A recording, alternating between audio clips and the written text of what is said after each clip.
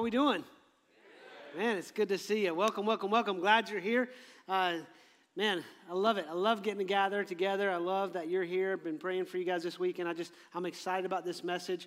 I'm excited about what I feel God's laid on my heart, and we're in this series called Overcoming, where we're really, the whole theme of it is God is ultimately the hero of our story.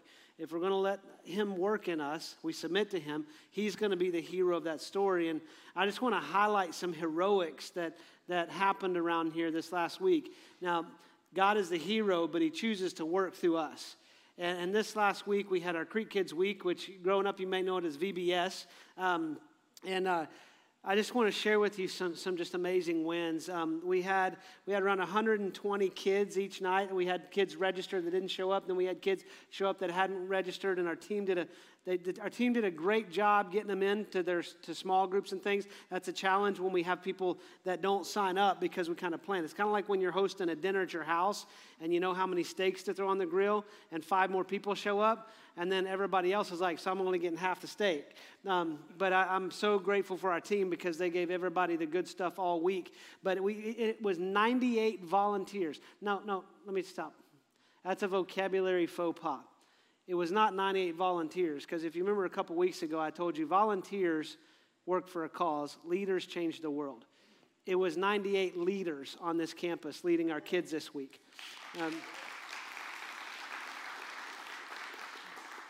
In that, of the kids that came, almost 30% don't come to the creek. And that just shows us how hungry our community is to connect with authentic community, connect. And it might be that moms were just sick of their kids by this point in the summer, and they just need to get them out of the house. We'll take it, right? We'll take anything we can get. But we had 27 kids make a decision for Christ this week. That is... And you know what I love about that? I was talking to Pastor Tammy, and Tammy goes, I didn't lead those kids. Most of the salvations we had, it was 23 salvations and 4 rededications, 23 first-time decisions. And in those decisions, the small group leaders were the ones that led them to Christ. It's not the staff that does the heavy work of ministry. It's the saints, right? And those leaders are saints, especially for coming up here every night last week. And I was talking to one of the worship leaders, and she said, my calves are still sore from jumping around. And I mean, and I know some are probably sleeping in still, but it's amazing. So thank you for a wonderful week. The heroics in that, God's the hero, but I'm grateful that you made yourself available for God to do something through you. Because we celebrate you, but we honor God. And so thank you for that. Thank you. And I want to continue in this series, Overcoming, and I want to introduce you to a woman named Hannah. If you go to 1 Samuel chapter 1, Hannah is a story that I want to kind of work through on God showing us his heroics and overcoming identity. And identity is one that we all struggle with. Identity is one we wrestle with. And I even intentionally, my staff hates this, but I intentionally throw our staff into identity crisis a couple times a year. I just want to get back to the root and ask the question in a staff meeting, who are we? Who are we as a church? I mean, and I think we all face seasons in our life where we look in the mirror and the real question that we want to ask is, who am I? Really, who am I? And Hannah's going to struggle with this identity, and I want to just show you some different things. Hannah is married to a man named Elkanah. We'll call him Elk for short, because I don't want to have to say Elkanah all night, and all weekend, and so I'm just going to say you have Elk and you have Hannah. Now, Hannah is married to Elk, and Elk is also married to a woman named Peninnah. Now, that's going to sets up a lot more struggles than just tonight's message, I'm just saying. But so he's married, and so Peninnah had kids, and Hannah did not have kids. And let me just start in verse 3. It says, now this man, the Elkanah, used to go up year by year from his city to worship and to sacrifice to the Lord of hosts at Shiloh, where the 2 sons of Eli, Hophni and Phinehas, were priests of the Lord. On the day when Elkanah sacrificed, he would give portions to Peninnah, his wife, and to all her sons and daughters. So he would make sacrifices, and he would give a portion to Peninnah and her kids. And then he would turn around, but to Hannah, he gave a double portion because he loved her, though the Lord had closed her womb. So to set this up, you've got Hannah who is not able to have kids. She's in the Old Testament, you'll see polygamy. It doesn't mean it's right. It was allowable, but it doesn't mean it's right. But it creates a struggle because you've got Peninnah who's able to provide kids, and you've got Hannah who can't. And Hannah ends up struggling in an identity based off of that. And her husband loved her. Her husband, he gave her a double portion. He blessed her doubly because he loved her. And he's speaking love over her. And he loved her not based on what she could give him. See, that's a pure love, right? If we love someone based on what they can give us, it's transactional. But if we love someone based on we're called to love and we're created to love and we love because God first loved us, that's a healthy, holy love. It doesn't matter what I give. I mean, in my marriage, it doesn't matter what we give each other. We're called to love one another. And in that love, we serve one another. And he served his wife a double portion because he loved her. That's important to understand. That's foundational to this conversation. That's foundational to what we look at in this, in what's going to happen with Hannah.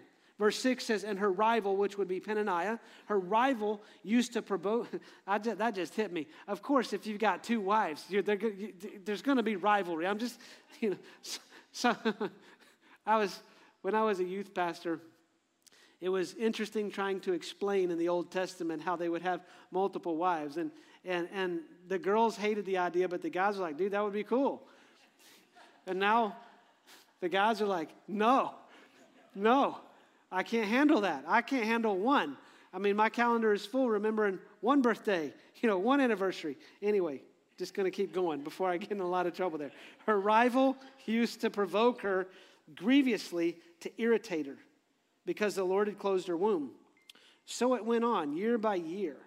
So this just wasn't a temporary problem. This wasn't just something that, hey, I think we're wrestling with this for a season. It went on year after year after year. And the taunting, the provoking, it was pressure. And as often as she went up to the house of the Lord, Hannah went up to the house of the Lord, she used to provoke her. Therefore, Hannah wept and would not eat. So her husband is blessing her with a double portion, yet because she's listening to a voice that's provoking her and irritating her based on something that this person thinks she should be, she's refusing to eat the blessing that's laid before, a double blessing. I mean, think about this in context, that the firstborn son of the home of Israel received the double blessing. You and I, when we come to faith in Christ and we experience that spirit of adoption, then what happens is we are placed in the household of God, the family of God, as the rights, privileges, and the blessing of the firstborn. And too often, we don't eat it, we don't enjoy that blessing because we're so bitter, we're weeping, we're so broken, and we're so focused on what we don't have instead of what God's laid in front of us. And we start to identify with what we don't have, and we miss the whole life that God is laying in front of us. We're stuck in an identity crisis. It's the question of, who am I? I mean, when Hannah would look at this, she would weep. Because when she asked the question, who am I? She would recognize I'm not a mother instead of who I am. I mean, just look what we've already seen. She's a wife who is loved. And you're going to see it play out even more. She wouldn't eat. And Elk, her husband, said to her, Hannah, why do you weep? Which is an open question. And why do you not eat? And why is your heart sad? Listen to what he says. Am I not more to you than 10 sons? He's saying, Hannah, I love you. And I don't want you in this state. Listen, you've got blessing in front of you. I'm here. Am I not worth more than 10 sons? I'm not going anywhere. And he's reassuring her, he's reaffirming her in this identity. And so you've got a voice that's condemning her based on, you should be this. This is what you're supposed to be. And then she's got a voice speaking into her, but that doesn't matter. I love you. And I'm setting blessing in front of you to show you how much I love you. It's the different voices that are starting to filter in. And then there's more voices that come in. So Hannah is so just down, she's weeping. And in verse 10, it says she was deeply distressed and prayed to the Lord and wept bitterly. And she vowed a vow and said, O Lord of hosts, if you will indeed look on the affliction of your servant and remember me and not forget your servant, but will give your servant a son, then I will give him to the Lord all the days of his life, and no razor shall touch his head. It's a Nazirite vow. She's saying, if you'll give me a son, I will set him apart for you, because if you give it, he's yours. What you put. She's asking the Lord to put something in front of her. She's looking past the blessing that her husband has put in front of her. She's asking the Lord. And sometimes, this vow, she's saying, if you do this, I'm going to give him back to you. And Eli is the priest, and he's watching all this going on. He's seeing her weeping, and he's seeing her praying, but he's not hearing her pray. I mean, have you ever tried to ask somebody to pray and they're super uncomfortable about it? They're like, well, I don't want to pray in front of people, I mean, it's just like, I pray, but I don't like praying in front of people. I mean, honestly, when I challenge husbands and wives, do you pray with each other? And sometimes I get this look like, no, that's just awkward. Yeah, when you first start it, it's awkward. I'll tell you how awkward it is. Watch 7th graders at a dance. That's how awkward it is. But you know what? You only get better at it by doing it. And I would say if you and your spouse are facing things, listen, hold each other's hands and just start praying. And it has to be this long, eloquent thing. Jesus said, don't babble like pagans do. You don't have to use a lot of words. Your prayer with your wife, guys, might just be holding her hand and saying, God, would you give us peace and wisdom on this decision? You've just started. What that is, and you just took a step in the dance. Next thing you know, you'll start, it becomes natural. It becomes natural.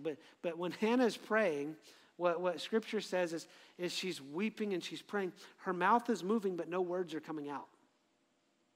So Eli's watching her, and he's seeing this. Then you've got another voice entering into the narrative here, and he tells her, he said, how long will you go on being drunk?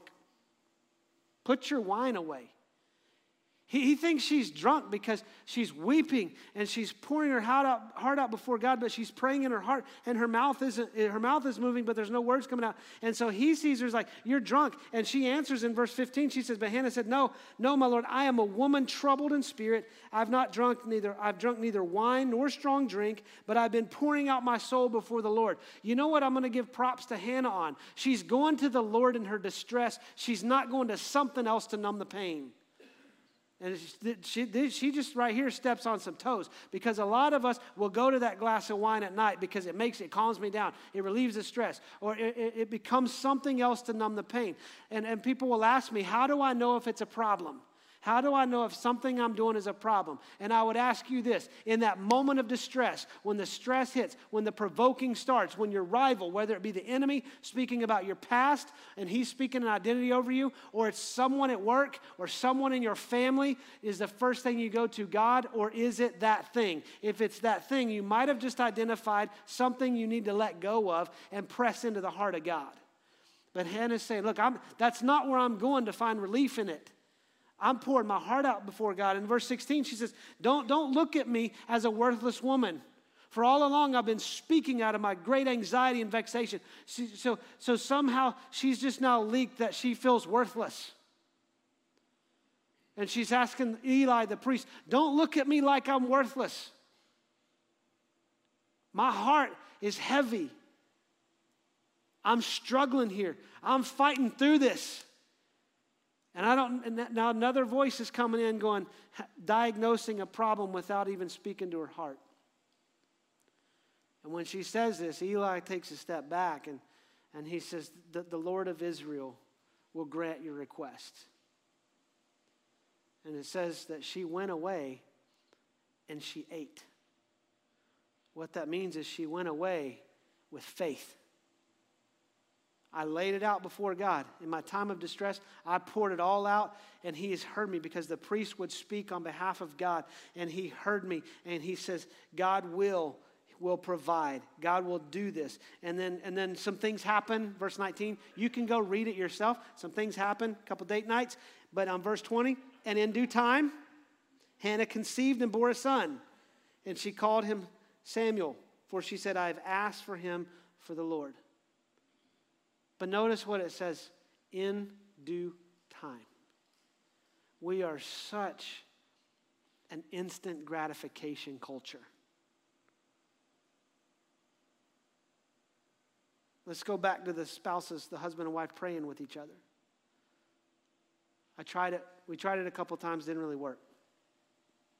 So we gave up on it. Sometimes you have to press in because in due time. And God's saying, look, press in, keep pressing in. Well, I asked God and he didn't respond. Keep pressing in. I mean, in due time, that's God's timing. That's God's season. And we get so frustrated because, we pull through a drive-through and we see a line that's too long. Oh, this is going to take forever. I mean, we really need to, maybe it's just me, I say that. I need to reframe my perspective of forever, right? Right? I can go through a drive-through and see 80 cars, but some restaurants are very efficient at getting those 80 through, and some are not. I'll just say that. And we just give up. We just give up. We've been trying, and and it's just not happening. I've been asking, but listen, just press in. Let the instant gratification in us, let that be crucified with Christ. Because some of the best things that come in our life don't come instantly. And in due season, in due time. I think of what we're challenged with in Galatians. Don't give up. Don't grow weary in doing good. Because in due season, you will reap a great harvest. We're planting seeds.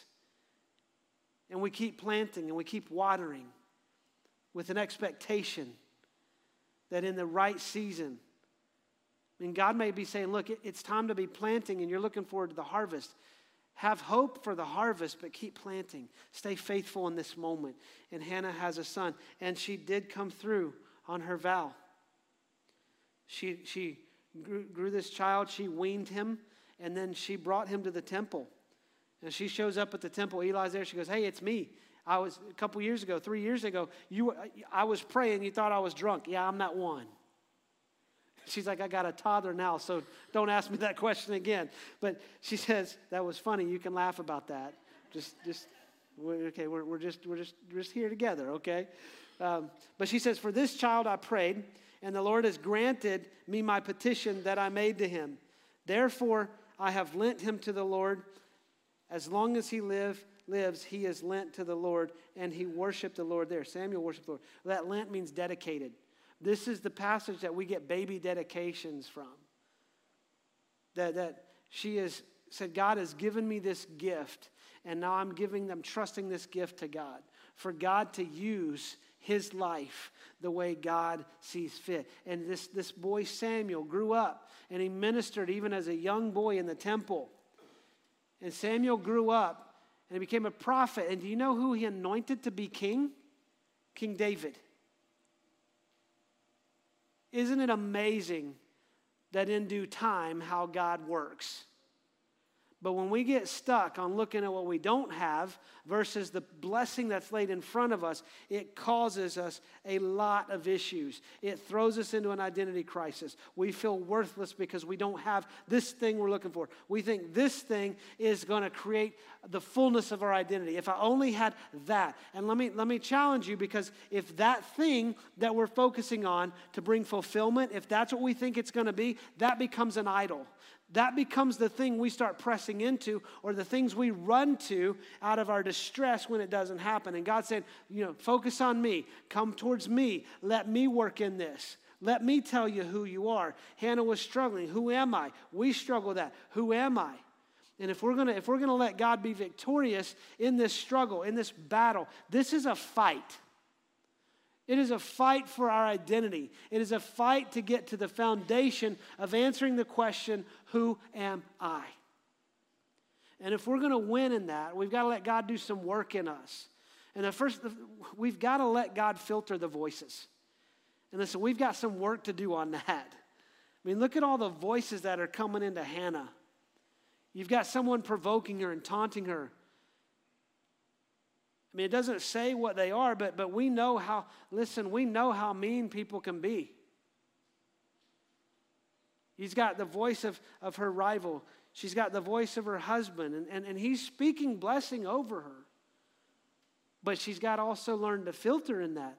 She's got Eli thinking she's drunk, and then she feels worthless to him because of his voice. All of these voices that are stirring in Hannah's mind. They're coming in. There's external voices. And let me tell you something. There's a lot of internal voices too. I don't think I'm the only person that walks around with voices in my head. You know, and I think we all do it. And sometimes I'm speaking to myself and I'm the rival. We also have an enemy that loves to speak identity over us, that loves to speak shame over us. Who do you listen to? I mean, are you letting voices on social media have that heavy of an influence in your life? I mean, look at the voices on social media. Just look at the voices in our communities now. They can be so angry. They can be so bitter. They can be so filled with hate. They can also be so filled with apathy that we don't do anything. We've got to filter the voices that are coming in, even our own voice. You know, I learned something that's helped me with this, because we all have a lot of voices coming in. We've got to assign a weight to those voices, because there's voices that speak in, and they may be critics or they may be companions, and you've got to filter which is which. I mean, I do live a very public lifestyle. I'm public in our community. Over the last year, we've had to make decisions as a church that some didn't agree with and some did. And the last year, specifically for ministry, as a leader in ministry, has been so polarizing. And I had to learn very quickly last year to give weight to voices. That there are critics that are speaking, but they're speaking from their heart, not from my heart. But I have companions that will come alongside of me, and they will give critiques. But the difference is, and the reason I will give them more weight in my life and in my ear, is because I know they have my heart. It doesn't mean they're going to agree with me. Don't surround yourself with people who just agree with you. You need people that are going to challenge you. But listen, you've got to have companions, not critics. Because the critics will send you in a tailspin. I had to stop reading all the comments. I stopped reading through all the emails that when I knew where they were going, I got the gist of it, and okay, we're going to let that one just go on. When I was on sabbatical, I was camping, and I think this is where God was just saying this is really true. I just set up camp. I'm sitting there, and I'm writing, and I'm just being quiet before God. I'm praying, I'm reading, I'm listening, and I'm writing. And all of a sudden, it's just that feeling, that feeling like somebody's there. And I look to my left, and 5 feet from me is a 5.5-foot rattlesnake. Now, I didn't say some holy things right in that moment. I mean, I'm a pastor, but I am human, y'all. And I hadn't a gun on my person. And so he was on my left. I jumped out of the chair probably 10 feet to the right, because adrenaline can make you do amazing things, right? And so I'm standing there, and I'm just asking God, God, I'm here on a retreat for you, man. I'm listening to you. I'm trying to write what you're saying. And why that? Why that? I'm freaking, snakes freak me out, y'all. I mean, they just give me the creepy crawly. I'm probably going to dream about snakes tonight because I mentioned snakes. I'm going to wake up, and Heather's going to be freaked out because I'm going to be freaked out. I got issues with snakes, and God knows that. But as I finally started calming down, this is what, it wasn't audible, but this is what I felt like God spoke to my heart. Matt, snakes are going to come through your camp. Sometimes you just got to let them slither on out. And there are going to be snakes that come through your camp that are going to try to inject their venom into you, your life, your family, your future, the hope that God is putting before you. And sometimes you just don't engage with them. You let them slither on by. Because I wasn't prepared for that battle. And I know the snake would have won. So I let it go. Listen, there's voices in your life that when they give you that critique, it's hard. Man, it is hard. But you got to let it go on by. Because your companions are the ones that are going to come to you. And they'll give you the critique, but they give it out of love, not out of a self-serving position. Because there is constructive criticism, but listen, there's destructive criticism as well. And you've got to start assigning weight to the voices. Not every voice in my life gets the same weight.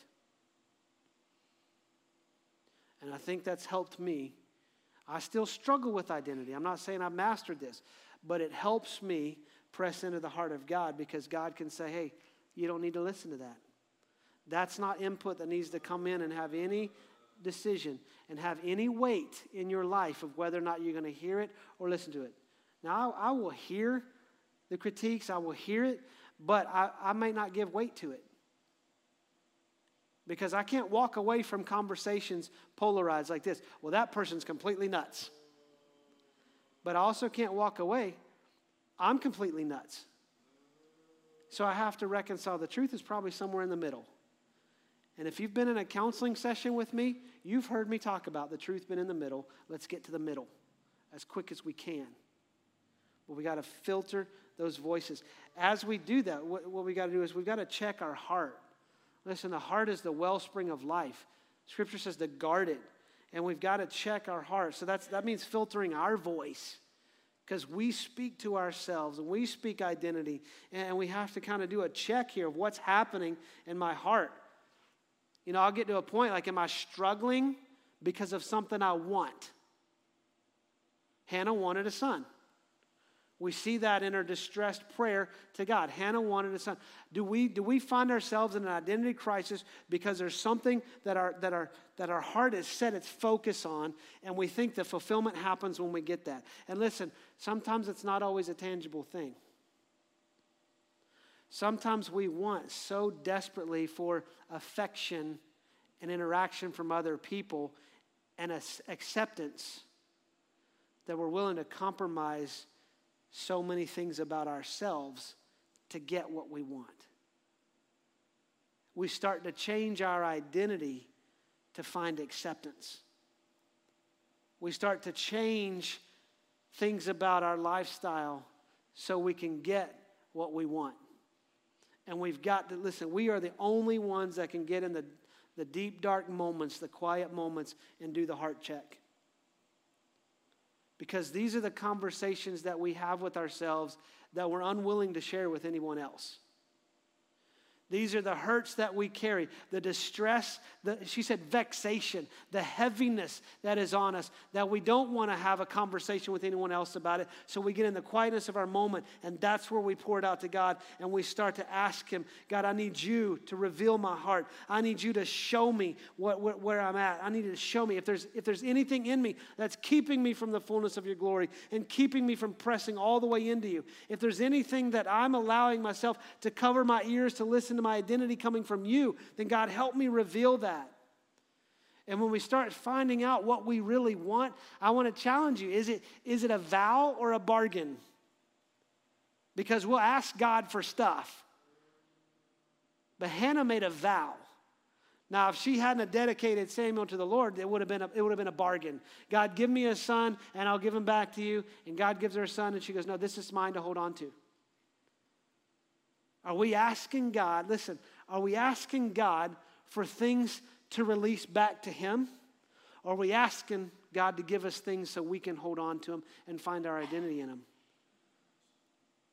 Listen, if you find your identity in your kids are going to go to college, your kids are going to grow up, they're going to move away. If you find your identity in your kids are going to screw up because we're human. If you find your identity in a job, Listen, you don't get a job it's very rare you get a job in this society and you can put in 30 years, get the gold watch, and retire. So when the job goes away, you're struggling in identity. Even if you did work 30 years and get the gold watch, the day after the retirement party, you're back in a crisis. You're who am I now? Money. We pray, God, I need money. God, give me money. God, would you bless me with money? God, I'm buying this scratch off. If you let me win this lottery, God, I'm going to pay off the debt at the church. God, I'm going to build. Oh, man, we own, baby. I would say you probably won't, because you're bargaining with God. Because God would say, well, why you want me to give you $1 million when you don't give anything now? I know I've gone to meddling, but listen, are you praying for stuff for you to hold on to or to really release? That really is a heart check. That reveals our heart. And that heart check leads us to a place that can be scary, but also can be life-changing. Because out of all of that, it reveals the true source of our identity. I know there's a lot of voices that speak into us about identity. And yeah, there's voices, I'm just going to pick on Matt for a minute. There's voices in my life that, yes, I give more weight, that have a voice into my identity.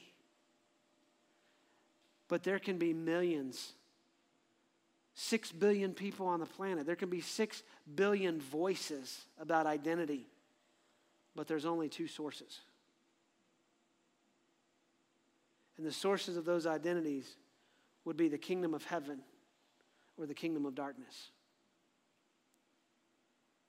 That's why this is a battle. That's why there's a crisis of identity. That's why it's a fight that we have to engage, and God calls us to engage and stand up, because the only way the hero God plays out in this overcoming story of the identity of my life, the identity of your life, is when we submit to Him and let Him be the one who owns the battle anyway. Because the enemy's constantly going to come after you and fight for your identity. And when he's fighting for your identity, it's anything other than being identified as a child of God. Listen, Hannah's primary, first, foundational identity was a child of God. Everything else flows out of that. That's the same thing in our culture, in our society today. Look, my identity as a husband flows out of my identity in Christ. My identity as a father flows from a source that is my identity in Christ. My identity as a grandfather, my identity as your pastor flows from my identity in Christ. If I don't have my identity in Christ firmly rooted and planted and strong, and He's the source, then I'm going to change my identity to get everybody else to do the things I want or to get the things I want. And that's going to then, I just changed my source. I've unplugged from the kingdom of heaven and the King of Kings and who is the overcomer, and I've plugged it into the kingdom of darkness. And out of that, darkness flows. It's as simple as that. Listen to Hannah's source. Listen to when she gets to the source of it. Chapter 2, verse 1 says, "And Hannah prayed and said, my heart exalts in the Lord." Exalts in the Lord. That means rejoices. My heart rejoices in the Lord.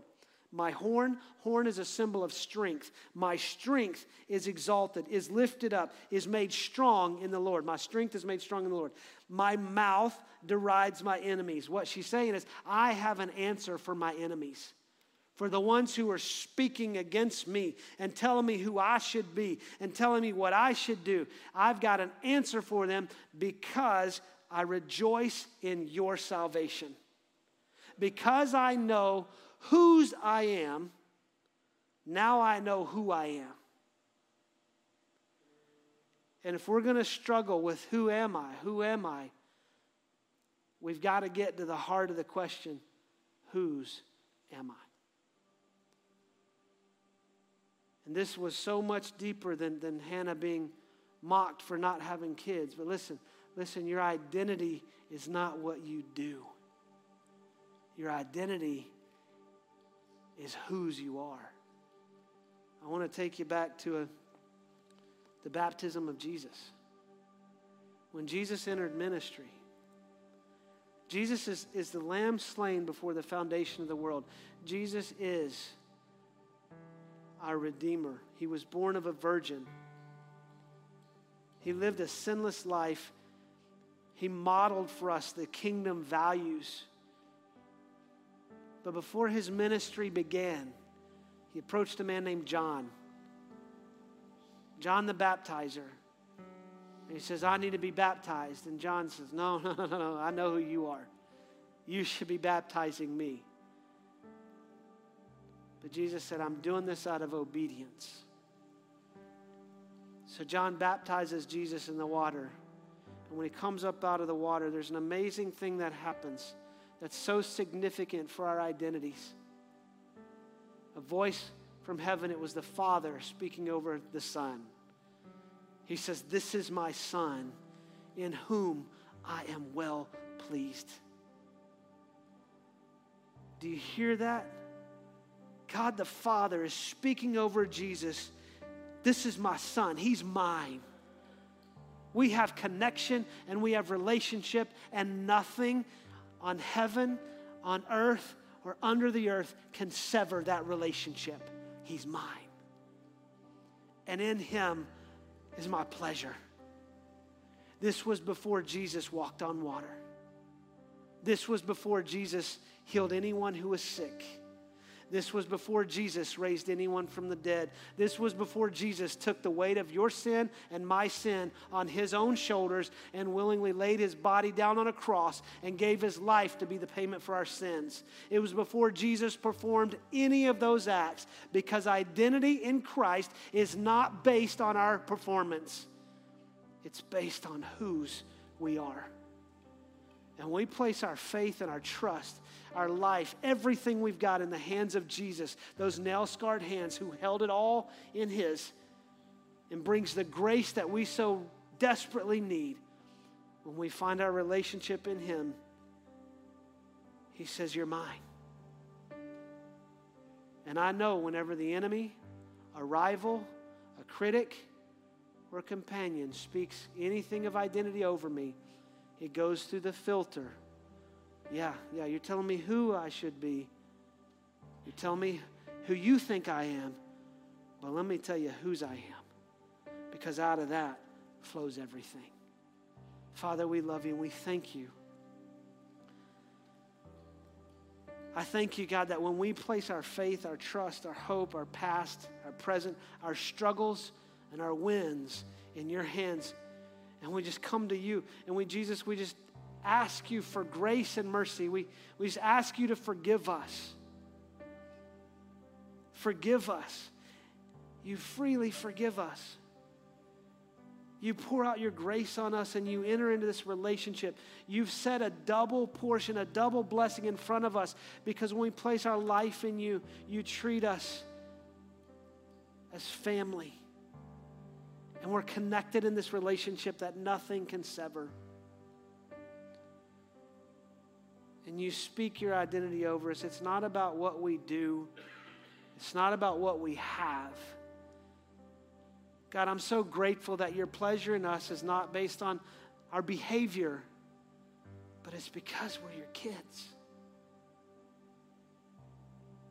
And I'm praying today, God, for those who are struggling in identity. I pray that you speak into them.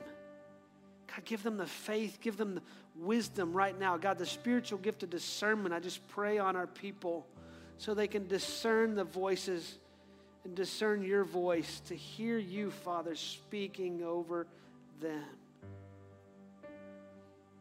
God, I pray for those who have never found their identity in you, Jesus. I pray this is that moment today that all of eternity changes when we just say, Jesus, I'm asking you for forgiveness. I'm asking you to save me from my past, myself, from everything around me that the kingdom of darkness is trying to suck me into. I'm asking you to save me. Jesus, I believe you died for me because you love me. You set that blessing in front of me of eternal life, and I accept that. I hear you speak faith over me, God, and I get up and I eat. I take part of your grace from this day forevermore. Thank you that in that you have now made us a new creation in Christ. And we may wrestle at times of, who am I? But now, for all of eternity, we know the answer of whose am I? And we live our life for your glory. In Jesus' name, amen. I love you guys.